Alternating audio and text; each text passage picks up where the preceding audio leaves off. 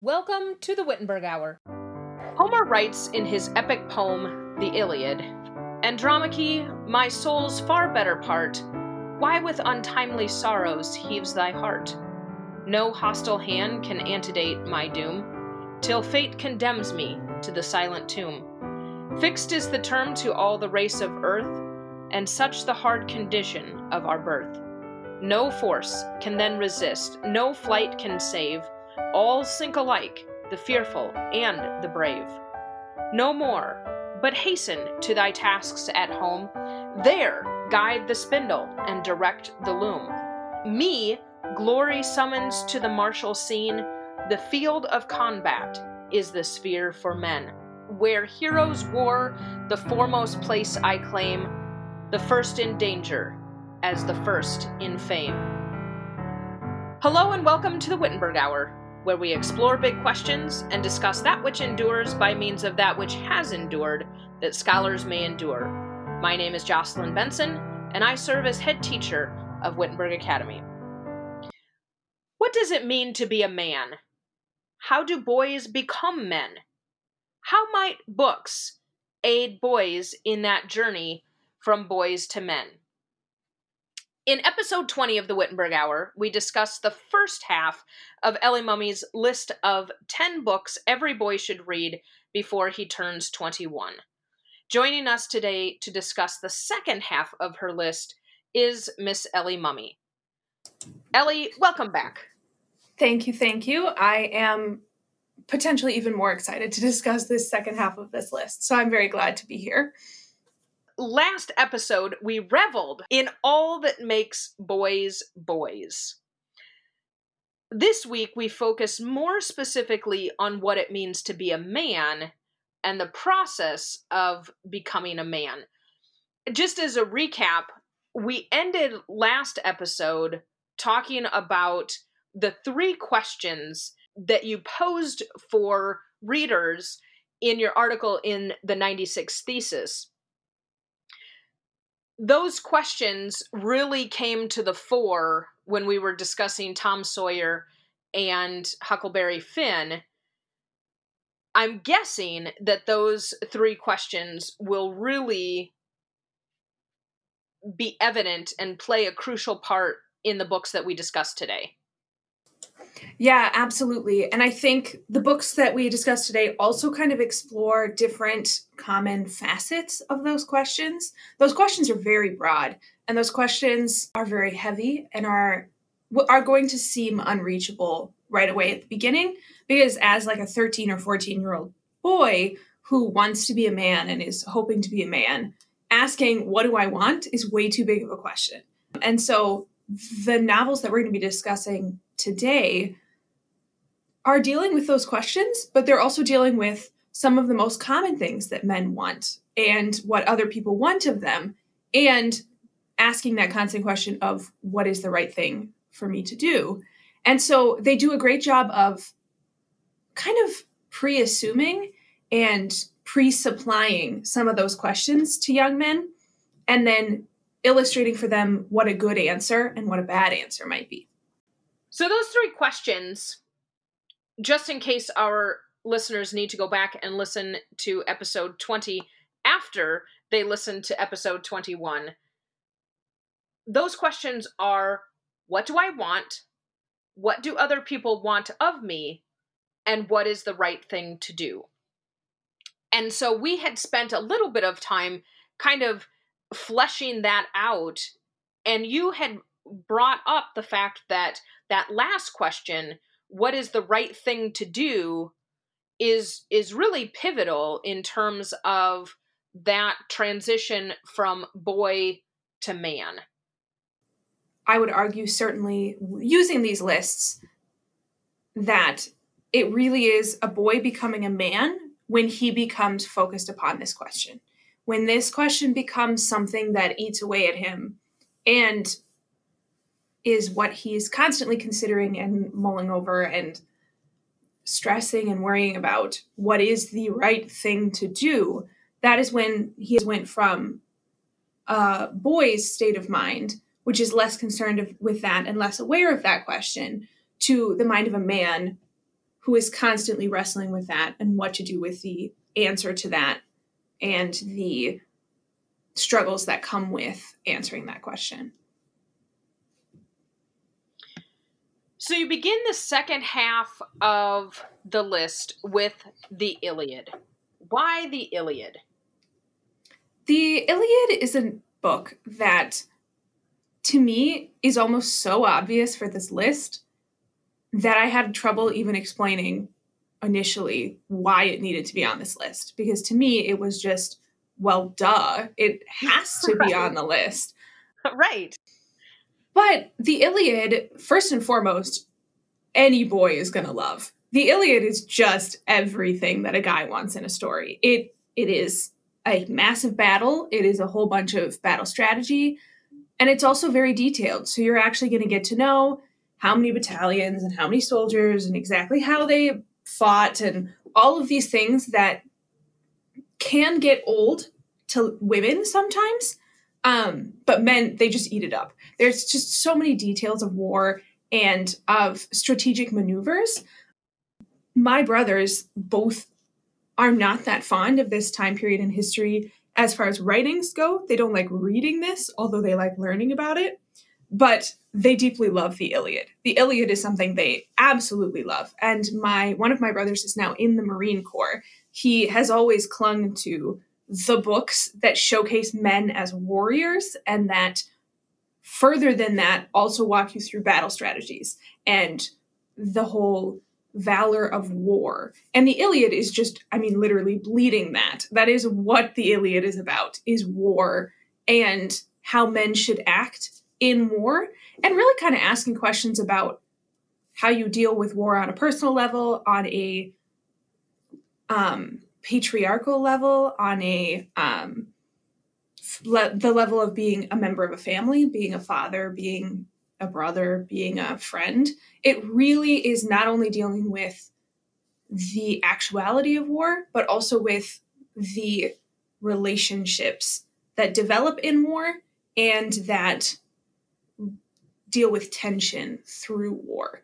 So it's really, an epic, but it also is covering a lot of these topics that men dream about, and this idea of being a valiant warrior and a brave warrior, while I think also realizing for them some of the temptations and the sadnesses of actually being in a war. You're not just glorifying the idea of war, you're also seeing some of the negative impacts and the heartbreak that happens when you fight a war. That little section that I read from the Iliad in our opening of episode 21 is from a scene where Hector and Andromache, Andromache is begging Hector, don't go to war. You're going to die. And Hector says, essentially, no, we both need to fulfill our vocations. I'm fighting so that you can go home and guide the spindle and direct the loom, so that you can care for the home. I'm fighting to protect you, to protect home, to protect our son. And battle is where men should be. Men should be protecting and providing, and it's such a poignant scene about distinction between men and women and just the profundity of vocation and living within your vocation. Hector isn't, as you said, he's not glorifying war, but he's dealing with the reality that war, whether it be literally a war or battles that we face every day, the war this side of heaven, the church militant, that this is where men are men. Yeah, absolutely. I think Hector is one of the greatest reasons to read this book. Hector as a character is phenomenal. As a role model for men, I mean, is almost unsurpassable. He and the passage that you read are such a great example of this, and this idea that Hector knows what he wants. He knows what his wife wants of him, and that is to run away, protect their family, and leave and get away from this bad conversation and bad situation, I should say. But he knows that the right thing to do is to fight and to actually defend. And he very gently and kindly encourages his wife to remember that and puts her in her place and puts him in his own right place and does the hard thing, even if it's not what he wants. And I think that is just a phenomenal example of the lessons that you learn in this book. And you're also going to get that contrasted with men who are not doing the right thing to do, or who are doing the right thing to do for the wrong reasons. So you can also look at Achilles.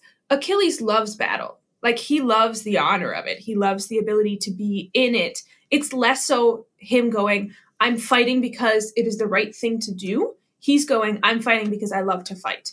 And I love battle. And I love the glory. And I love all of that. And that reflects in the struggles of Achilles' life. And there are consequences for that desire and passion and motivation. And there are also consequences for Hector's actions. And they're well contrasted to each other, as well as taking someone like Paris, who is also fighting, but is fighting for an illegitimate reason. He's fighting for the love of a woman he doesn't deserve. And so you're getting all of these men who are doing the same thing on a textbook level. They are all fighting in a war against each other, but they all have different motivations and different reasons for being a part of that battle. You even get Odysseus, who is coming because he has a pact with Menelaus to come and fight. And so he doesn't even have kind of a bone to pick in this argument. He is coming out of loyalty to a friend and a fellow. And so you have all of these different motivations for why these men end up where they're at. And that comes into play with how the battle plays out. It is more complicated than just, we threw people in a valley and they went at each other until half of them were dead. And that, I think, is really, really brilliant about this book, is that it explores all of the different reasons for being in the battle and all of the different kind of emotions and virtues or shortcomings that these people have, whether it's, you get a lot of lust, anger, and betrayal in this story. That's kind of where the war comes from. But then you have a lot of honor, valor, and just brilliant battle strategy coming up to kind of match the consequences of those sinful actions at the beginning and throughout. There's always some kind of a hero or some kind of a virtuous warrior who rises up to meet the shortcomings of themselves or someone else in the battle and in the story, which I think is just a great thing to read and think about. And my other thing with the Iliad specifically, and we'll talk about this more later with some of the other books on this list, but young men can learn a lot from reading the Iliad and paying attention to the heroes of that story that women enjoy, because most men that I know really, really like Achilles. And it's very befuddling to them that women tend to prefer Hector. And that, I think, is a good thing for men to dwell upon and to figure out, why are some of these heroes who are all valiant in battle revered by the non-warrior community, basically, more so than the others? What is it about their character and what is it about their motivation that makes them more beloved by women and children than these warriors who might even be better fighters and have a better, a bigger head count of people that they've killed and enemies that they've destroyed. So I think that also is a really good thing for boys to consider and try and work out on their own about this novel specifically. One last thing that I want to throw out there about the Iliad is just how well Homer places the reader in the action. For those who haven't read the Iliad, it is largely based on dialogue in a surprising fashion, perhaps. It's one conversation after another. It's constant back and forth, and so as you read, you really find yourself in the action. And my scholars read the Iliad, and so I, perhaps jokingly, but perhaps seriously, say things like, as you are following the dialogue and wiping the blood spatter off your forehead, as you read, because you're really in the midst of the action.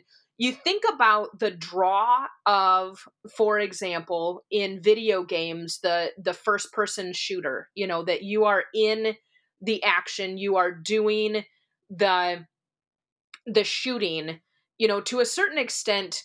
Homer provides that for readers by surrounding the reader with the action and the dialogue. You can hear the conversations as they play out. Absolutely. I think, again, this really satisfies every need that a guy has for those sorts of things. And video games are a great illustration of how men love that idea of the warrior and being right in the mix and being the one to save everything and complete the mission and all of that. And you're right. Homer puts you right in the middle of it. And you can just kind of blur the lines between yourself and any of the lead characters and kind of go along with them as if you are Hector or you are Achilles or you are Patroclus. And you're able to kind of like go into the novel in a very unique way because you are so immersed in this war so fully. And I think all of that additional content, a lot of the Iliad has all of these are how many weapons they had. This is how the ships work. Here's how this works. And while that might seem unnecessary at the beginning, it's doing just that. It's bringing you in. You can picture it. You know how it's all working. It's like you're on the battlefield in the tent where they're making all the strategic decisions because every resource that they have, all of it. You actually can do the whole thing. You can mentally be there. And I think that's brilliant and certainly wonderful as far as Homer's approach to telling. So whereas the Iliad gives us the whole picture of the Trojan War and yet gives us those details that bring it in the Iliad, we see both the be this, but don't be this. This is the consequence for, I always like to use the example of Achilles. When you throw a fit, people die, right? Throwing a fit is so serious that it can result in the death of those around you. I think very fondly of the Iliad for its portrayal of people throwing fits or being dramatic. And it reminds you that no matter how bad your situation is, that doesn't give you the right to complain about it. And I would actually draw that to my other absolute favorite thing to read when I feel inclined to complain about my situation in life is anything in Exodus, because the children of Israel do the same thing. And it is deeply entertaining to kind of read along and say, I mean, God is providing food for them. He's literally rescuing them from slavery. And all they're doing is whining about it. And it's relatable. And I think we should read it and be amused by it, but also be a little condemned by it and go, okay, I would so be complaining at the same time. And this is not the right, you don't have a right to complain in that situation. In Achilles' situation, you do not get to throw a fit. And I think it's a great lesson to learn, and the Iliad does it. Exodus, I think, is genuinely one of the best places to find that lesson, which is a big life lesson to learn. But Achilles is, I mean, prime example of having some of the greatest like might of anyone. He's such a good warrior, but then he does things like that, and he does not escape the consequences of his own actions, in spite of the fact that he barely thinks through what the consequences of his actions might be. They still catch up to him. You know, he's not really concerned with what his actions are going to do as far as kickback. And he really lives to learn that that is not the case, that what he does has effects. And like you said, throwing temper tantrums does kill people, and that people can die from that. And I think it's a good lesson to learn, especially now when we don't have, the average young man is not going to get to fight actual battles.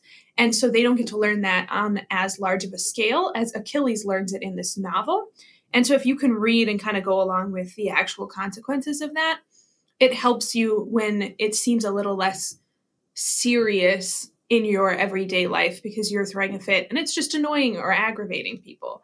No, there are big consequences. You are just blessed if your ill actions do not have as wide of an or as permanent as an effect as Achilles did. You are and blessed for that, not Achilles just wasn't good enough at throwing a good fit sort of thing. So I think that is also a really good lesson through the Iliad.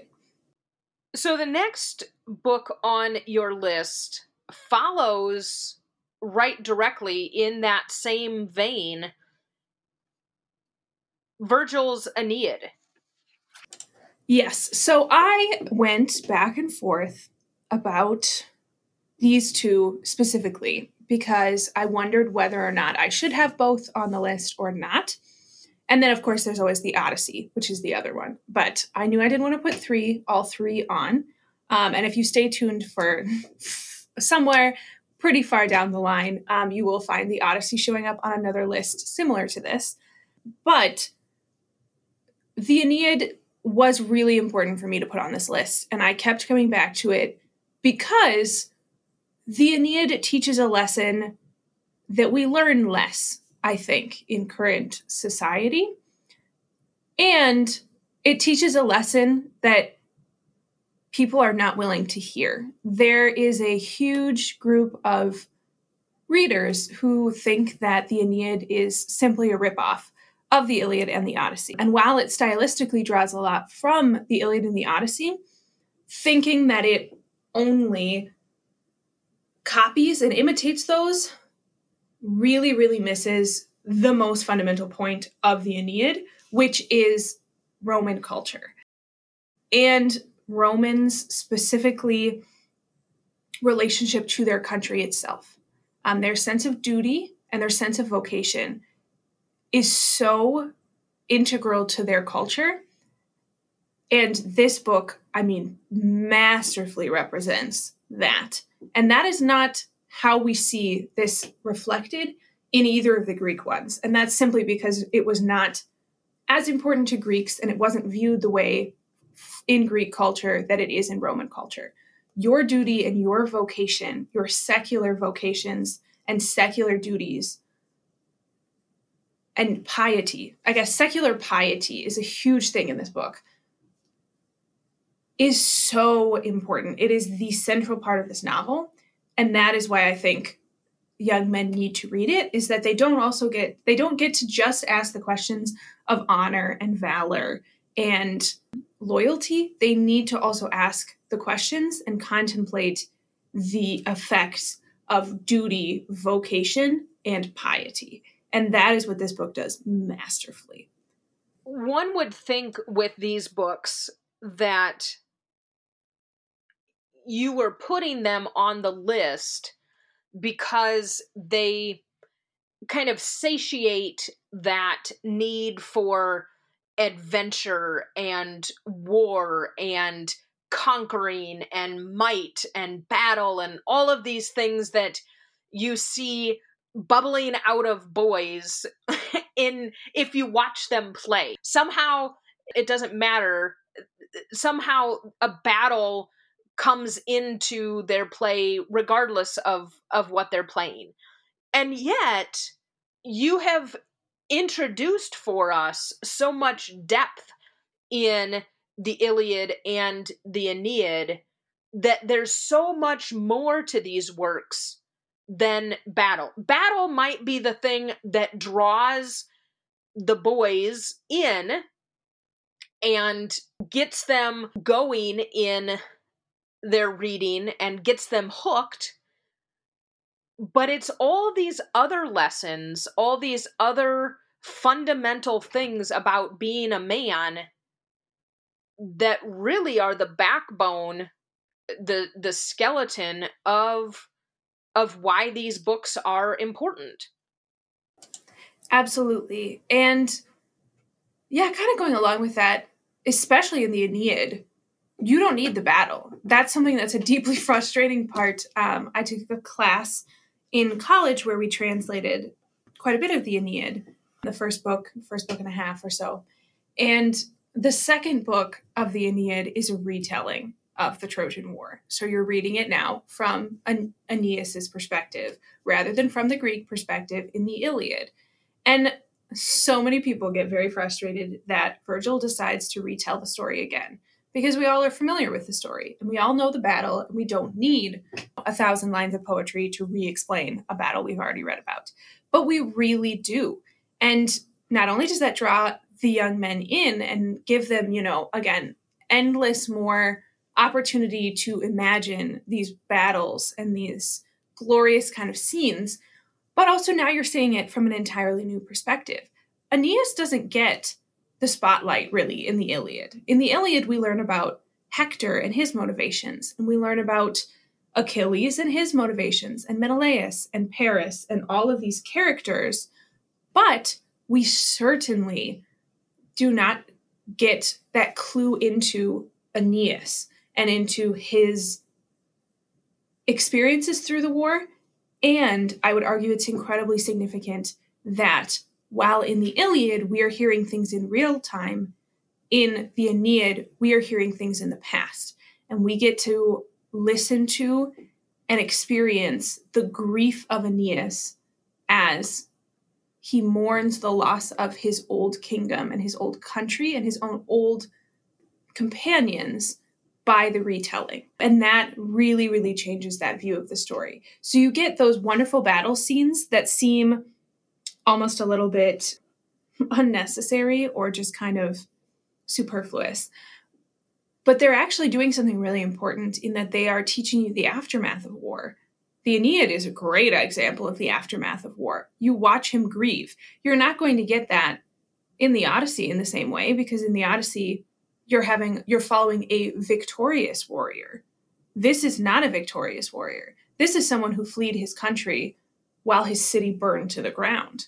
And that colors everything that he does. And so you see so much of what it is like for an adult to grieve, which is, again, something that modern society doesn't do a good job of teaching men what the appropriate way to grieve is in public or in private. And I think this does a great job of illustrating the appropriateness of being someone who grieves and also how to grieve. And I think that that is a huge part of this novel and really changes the way that you look at the war to read this following the Iliad and to see it from the perspective of the person who lost.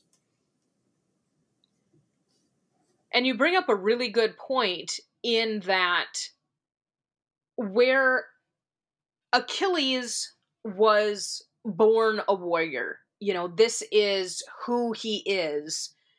It doesn't seem like Achilles has to learn to be a warrior, to learn to be brave. Although we could, if we had 3 more hours to talk about this, we could have an entire episode just on the Iliad and the Aeneid, certainly. But in both of these, there is this element of having to learn to be a man. That being a man doesn't necessarily come naturally. that all of the things that make a man have to be learned. They're not just innate, that all of a sudden they just bloom and boom, you're a man. It's a process of learning and growing and becoming that which you are to be. Absolutely. And it goes back to those 3 questions where you can live your whole life only going with the questions, what do I want? And what do other people want from me? That's how a lot of people live their lives. But to truly be a man and to be someone who fulfills all of these ideals and kind of represents this idea of manhood that is so commendable, you have to be wrestling with the question, what is the right thing to do all of the time?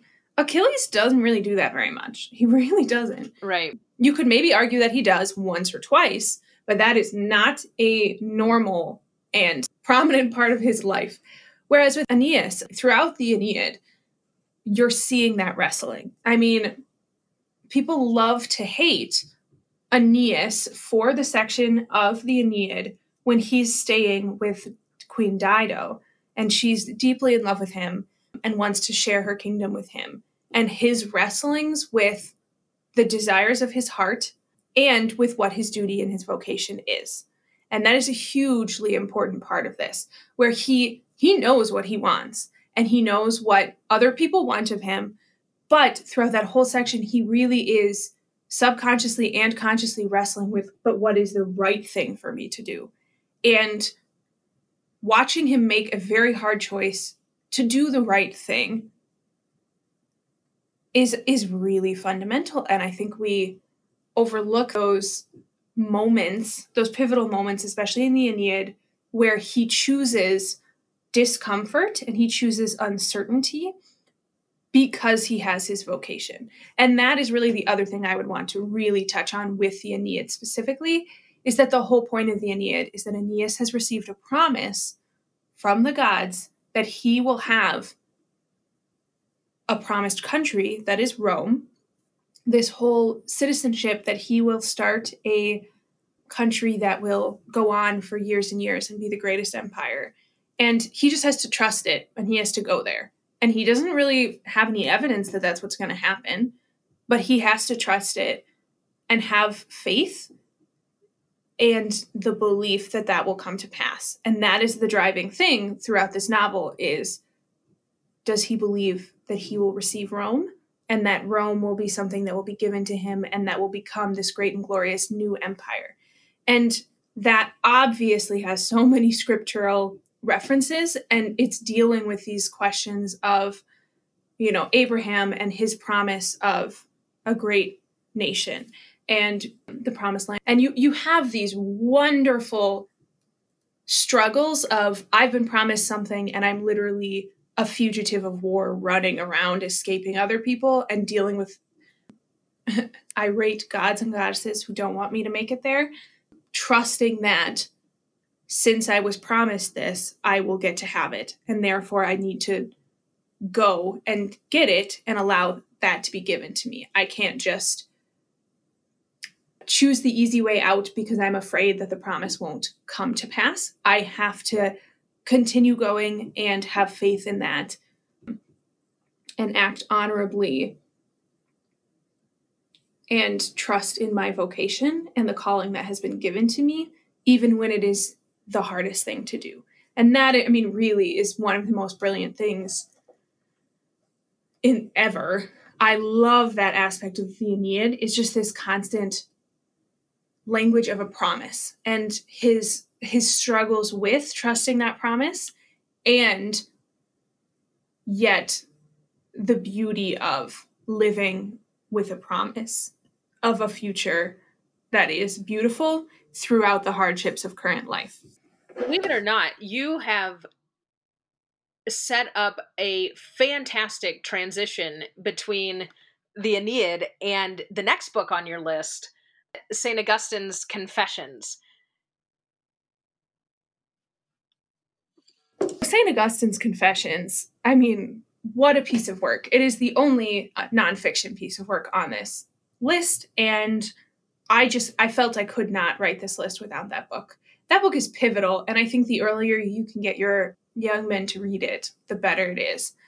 And the thing that I come up with constantly in that is that it truly is him confessing his sins and encouraging and reveling, honestly, in the beauty of the promise of redemption and his forgiveness.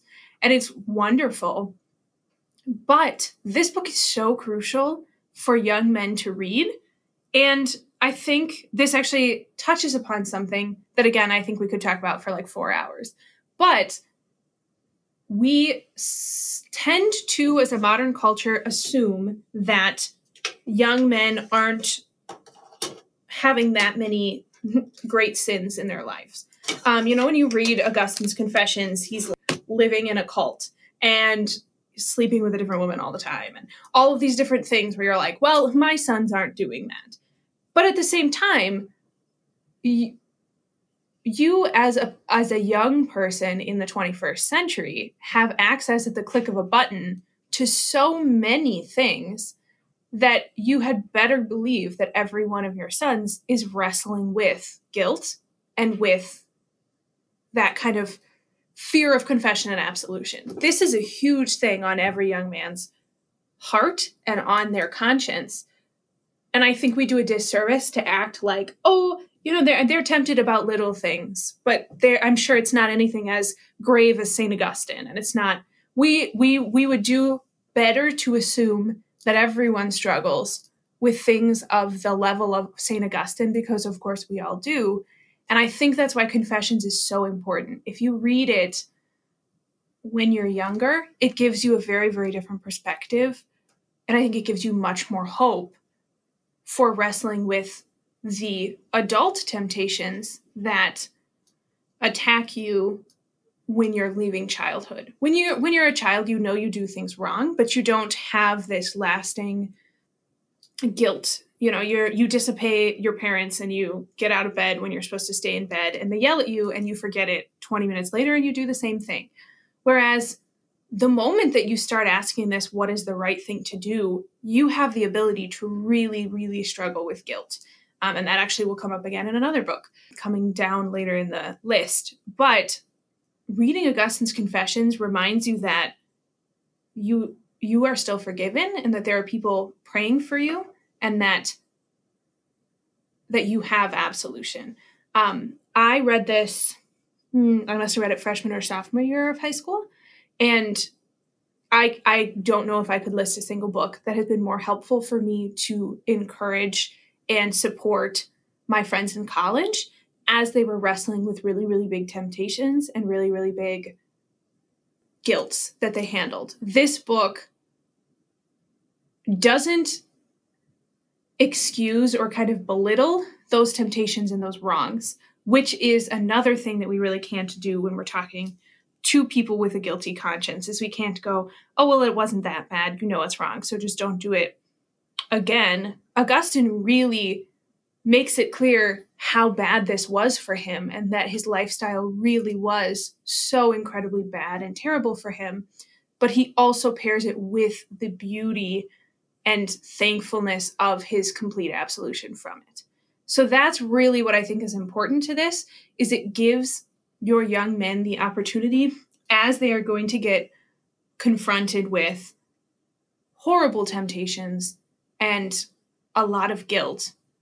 This gives them a consistent reminder in their heads that of a very real circumstance where a young man makes poor decisions and gives in to a lot of those temptations and is forgiven. I think that's one of the most encouraging things that we can give to young men as ammunition, is Augustine's account of his own shortcomings and his own forgiveness, so that as they encounter their own, they do not feel defeated and fall more and more into temptation and guilt, but that they can remember their own absolution and rejoice in it and rely heavily on the people around them who are praying for them and who are there to help pull them out of that rather than drag them farther down.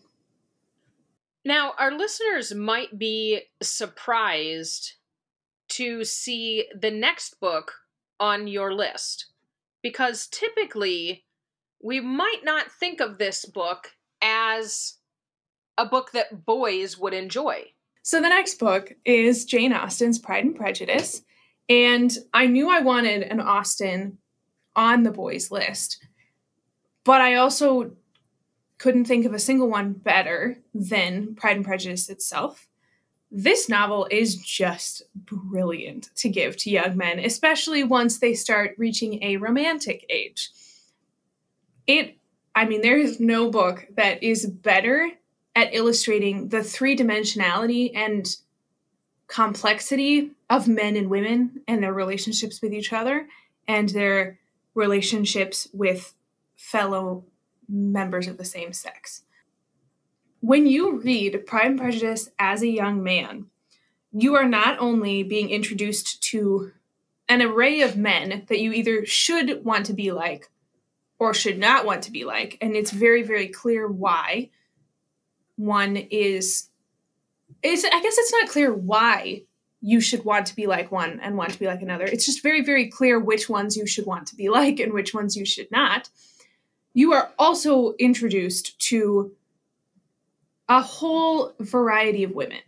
And I think this is really important because this book does a great job of illustrating for you what some of the common temptations of young men are, what some of the common temptations of young women are, and how those play into each other and interact with them. So you're constantly in this book seeing that young women are prone to gossip or to be prideful. And then you also have these characters who are completely socially unaware of their surroundings and of their situations.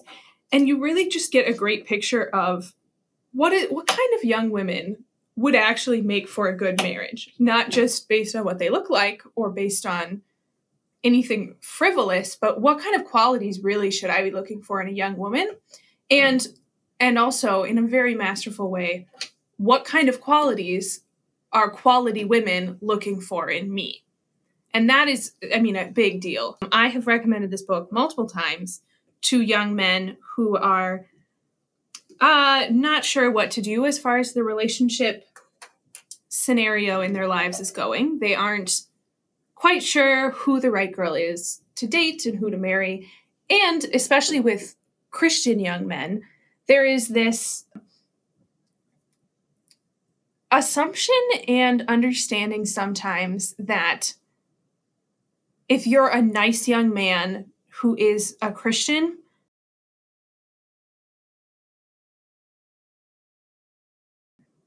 that's all that a woman is looking for, is a nice Christian man, and that all you should look for is a nice Christian woman.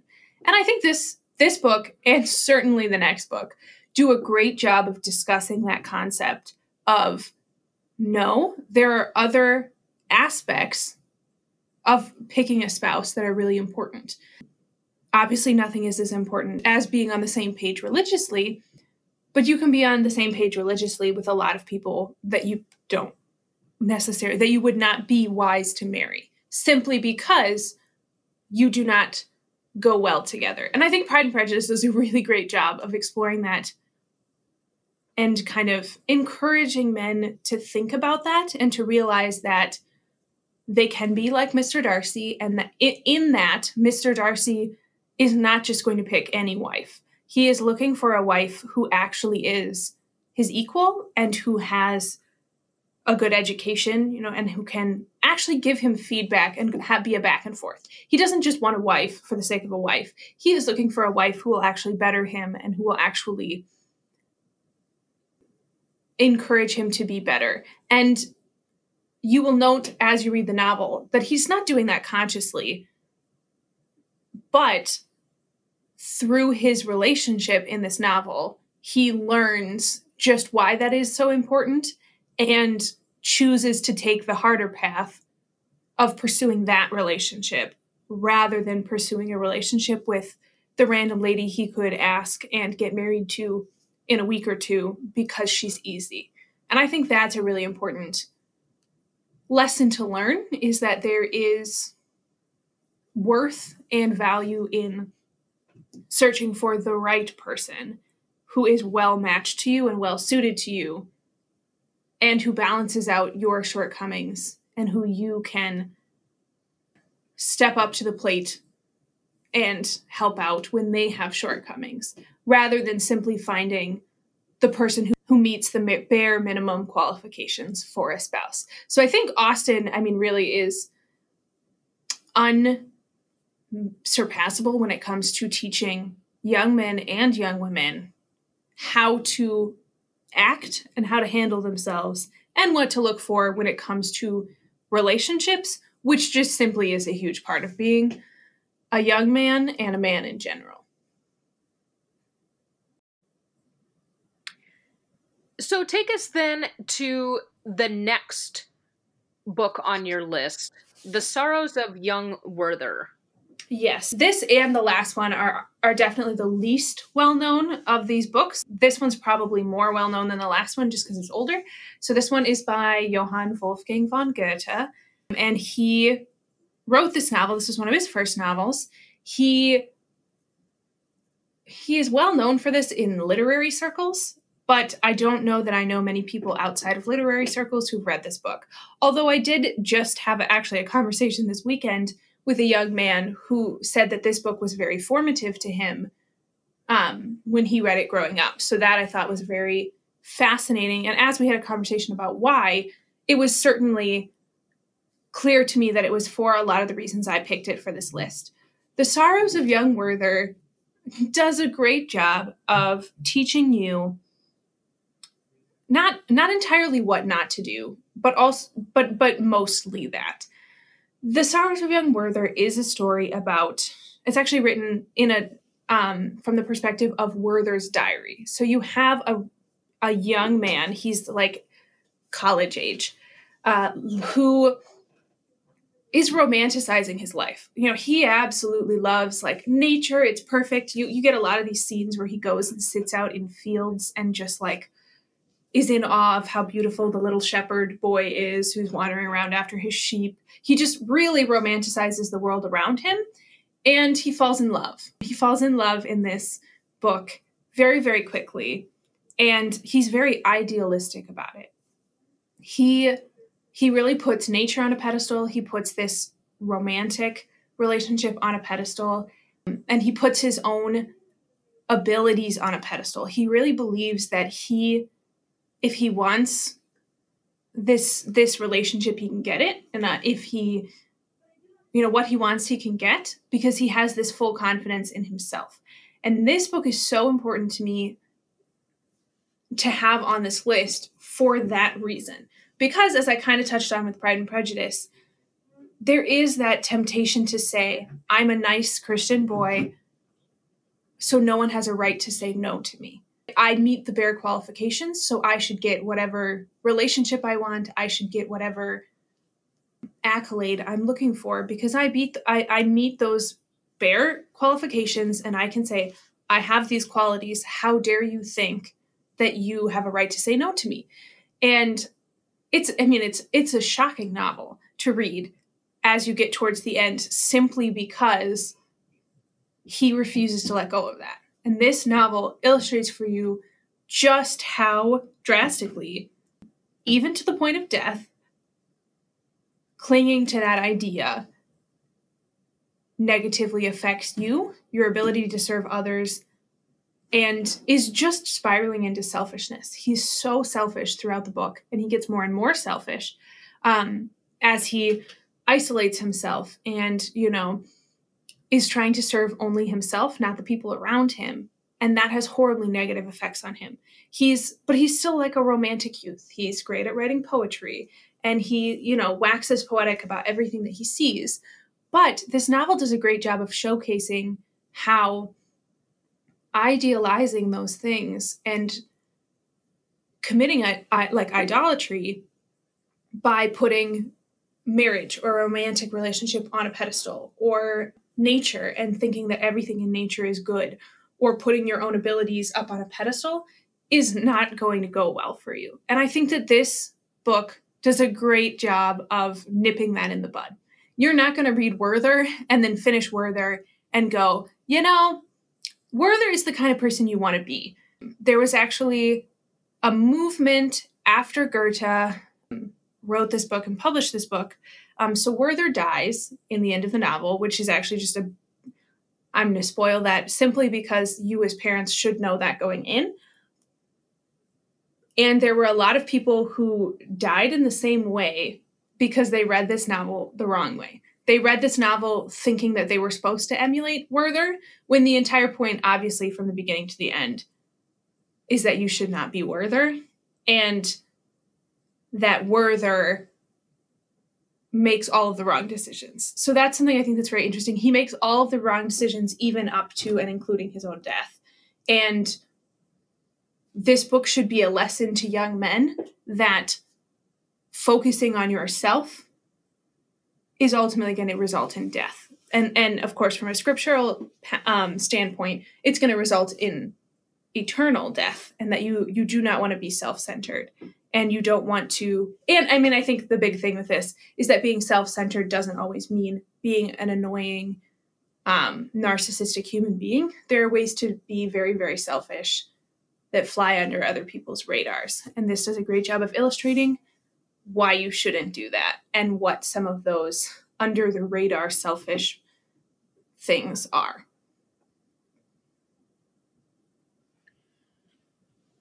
So perhaps the least familiar book on your list to our listeners is the last book on your list. Tell us about The Kite Runner. Yes. So The Kite Runner is a modern novel. I think it was written in like 2003 or 2005. So it is very, very modern. And it is the book that I disclaim in this list simply because it does have very, very heavy content. The premise of The Kite Runner, it's set in Afghanistan throughout kind of the turmoil of the fighting natural peoples of Afghanistan. So they have, I don't know if tribes is the right word. I think that's the word that's used in the novel. But there is, at the time period, two different tribes, native peoples to Afghanistan. And one of them is always in subservience to the other.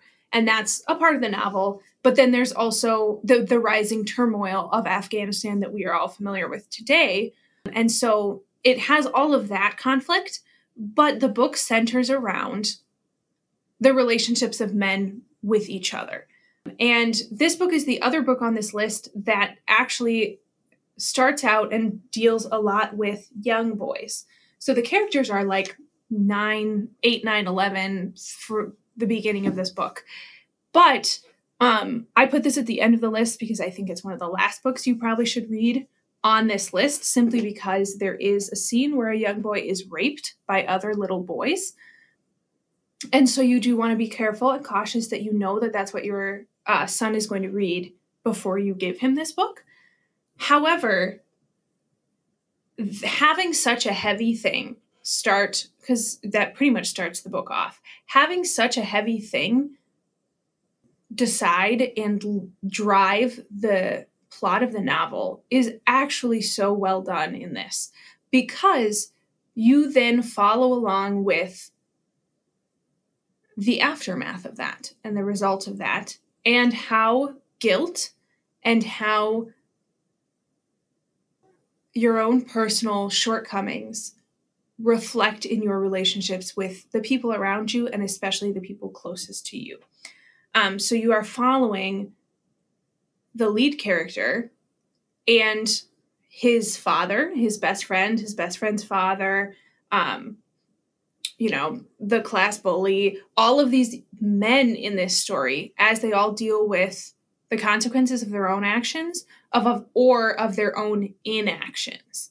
And so you read this book and you are constantly carrying a very, very heavy subject throughout the book.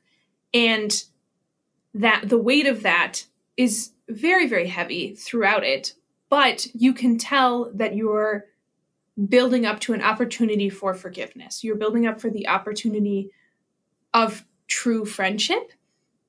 And this book also does a great job of illustrating what it means to not forgive yourself, and how if you make a mistake and you refuse to give yourself forgiveness or accept the forgiveness of anyone else, that's being selfish. And it does a great job of illustrating how negatively your refusal to forgive yourself affects the people around you.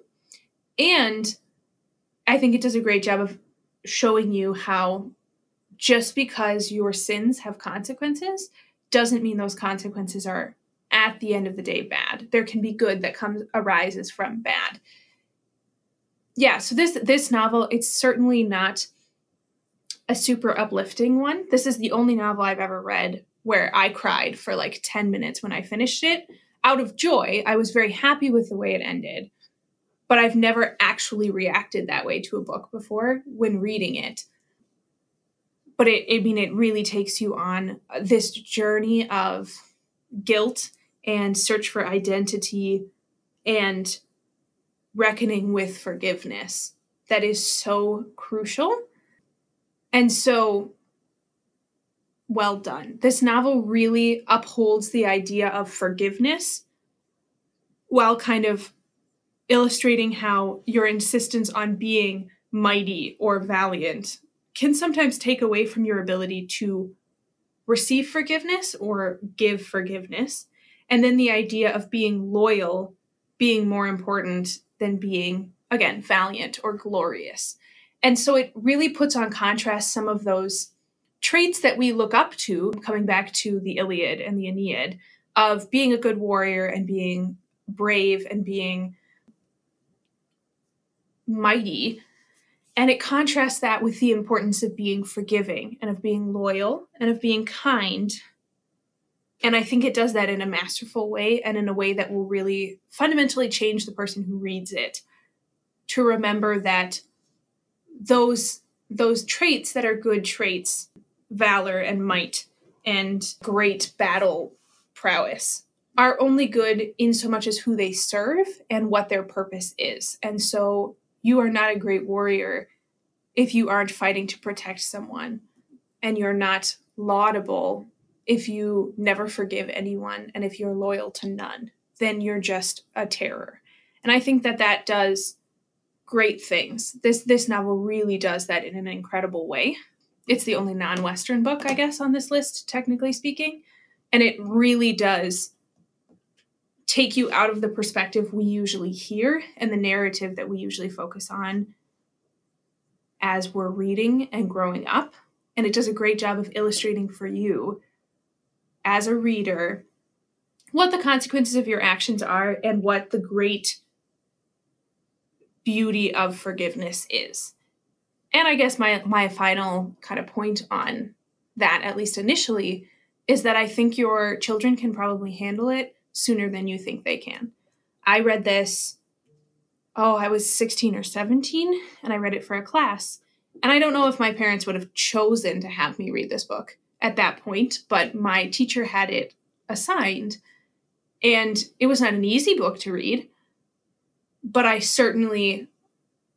go back to it all of the time. I think this book is really important. And I think wrestling with those things you want to pretend don't exist while you're pretending that those really, really horrible consequences don't exist is a good time to do it. If you want to pretend that the world is not evil and that these things don't happen, this is probably a good time to read this book, because it reminds you that pretending something doesn't happen or is actually the opposite of helpful. And that is really what I would encourage is definitely read it as a parent before you assign it to your children or give it to your kids, so that if they come to you and want to talk about it, you know what they're talking about. But don't be so afraid of the mature content in this novel that you let your children not learn the lessons from the book. Well, thank you, Ellie. This has been fantastic. You've given us a lot to ponder.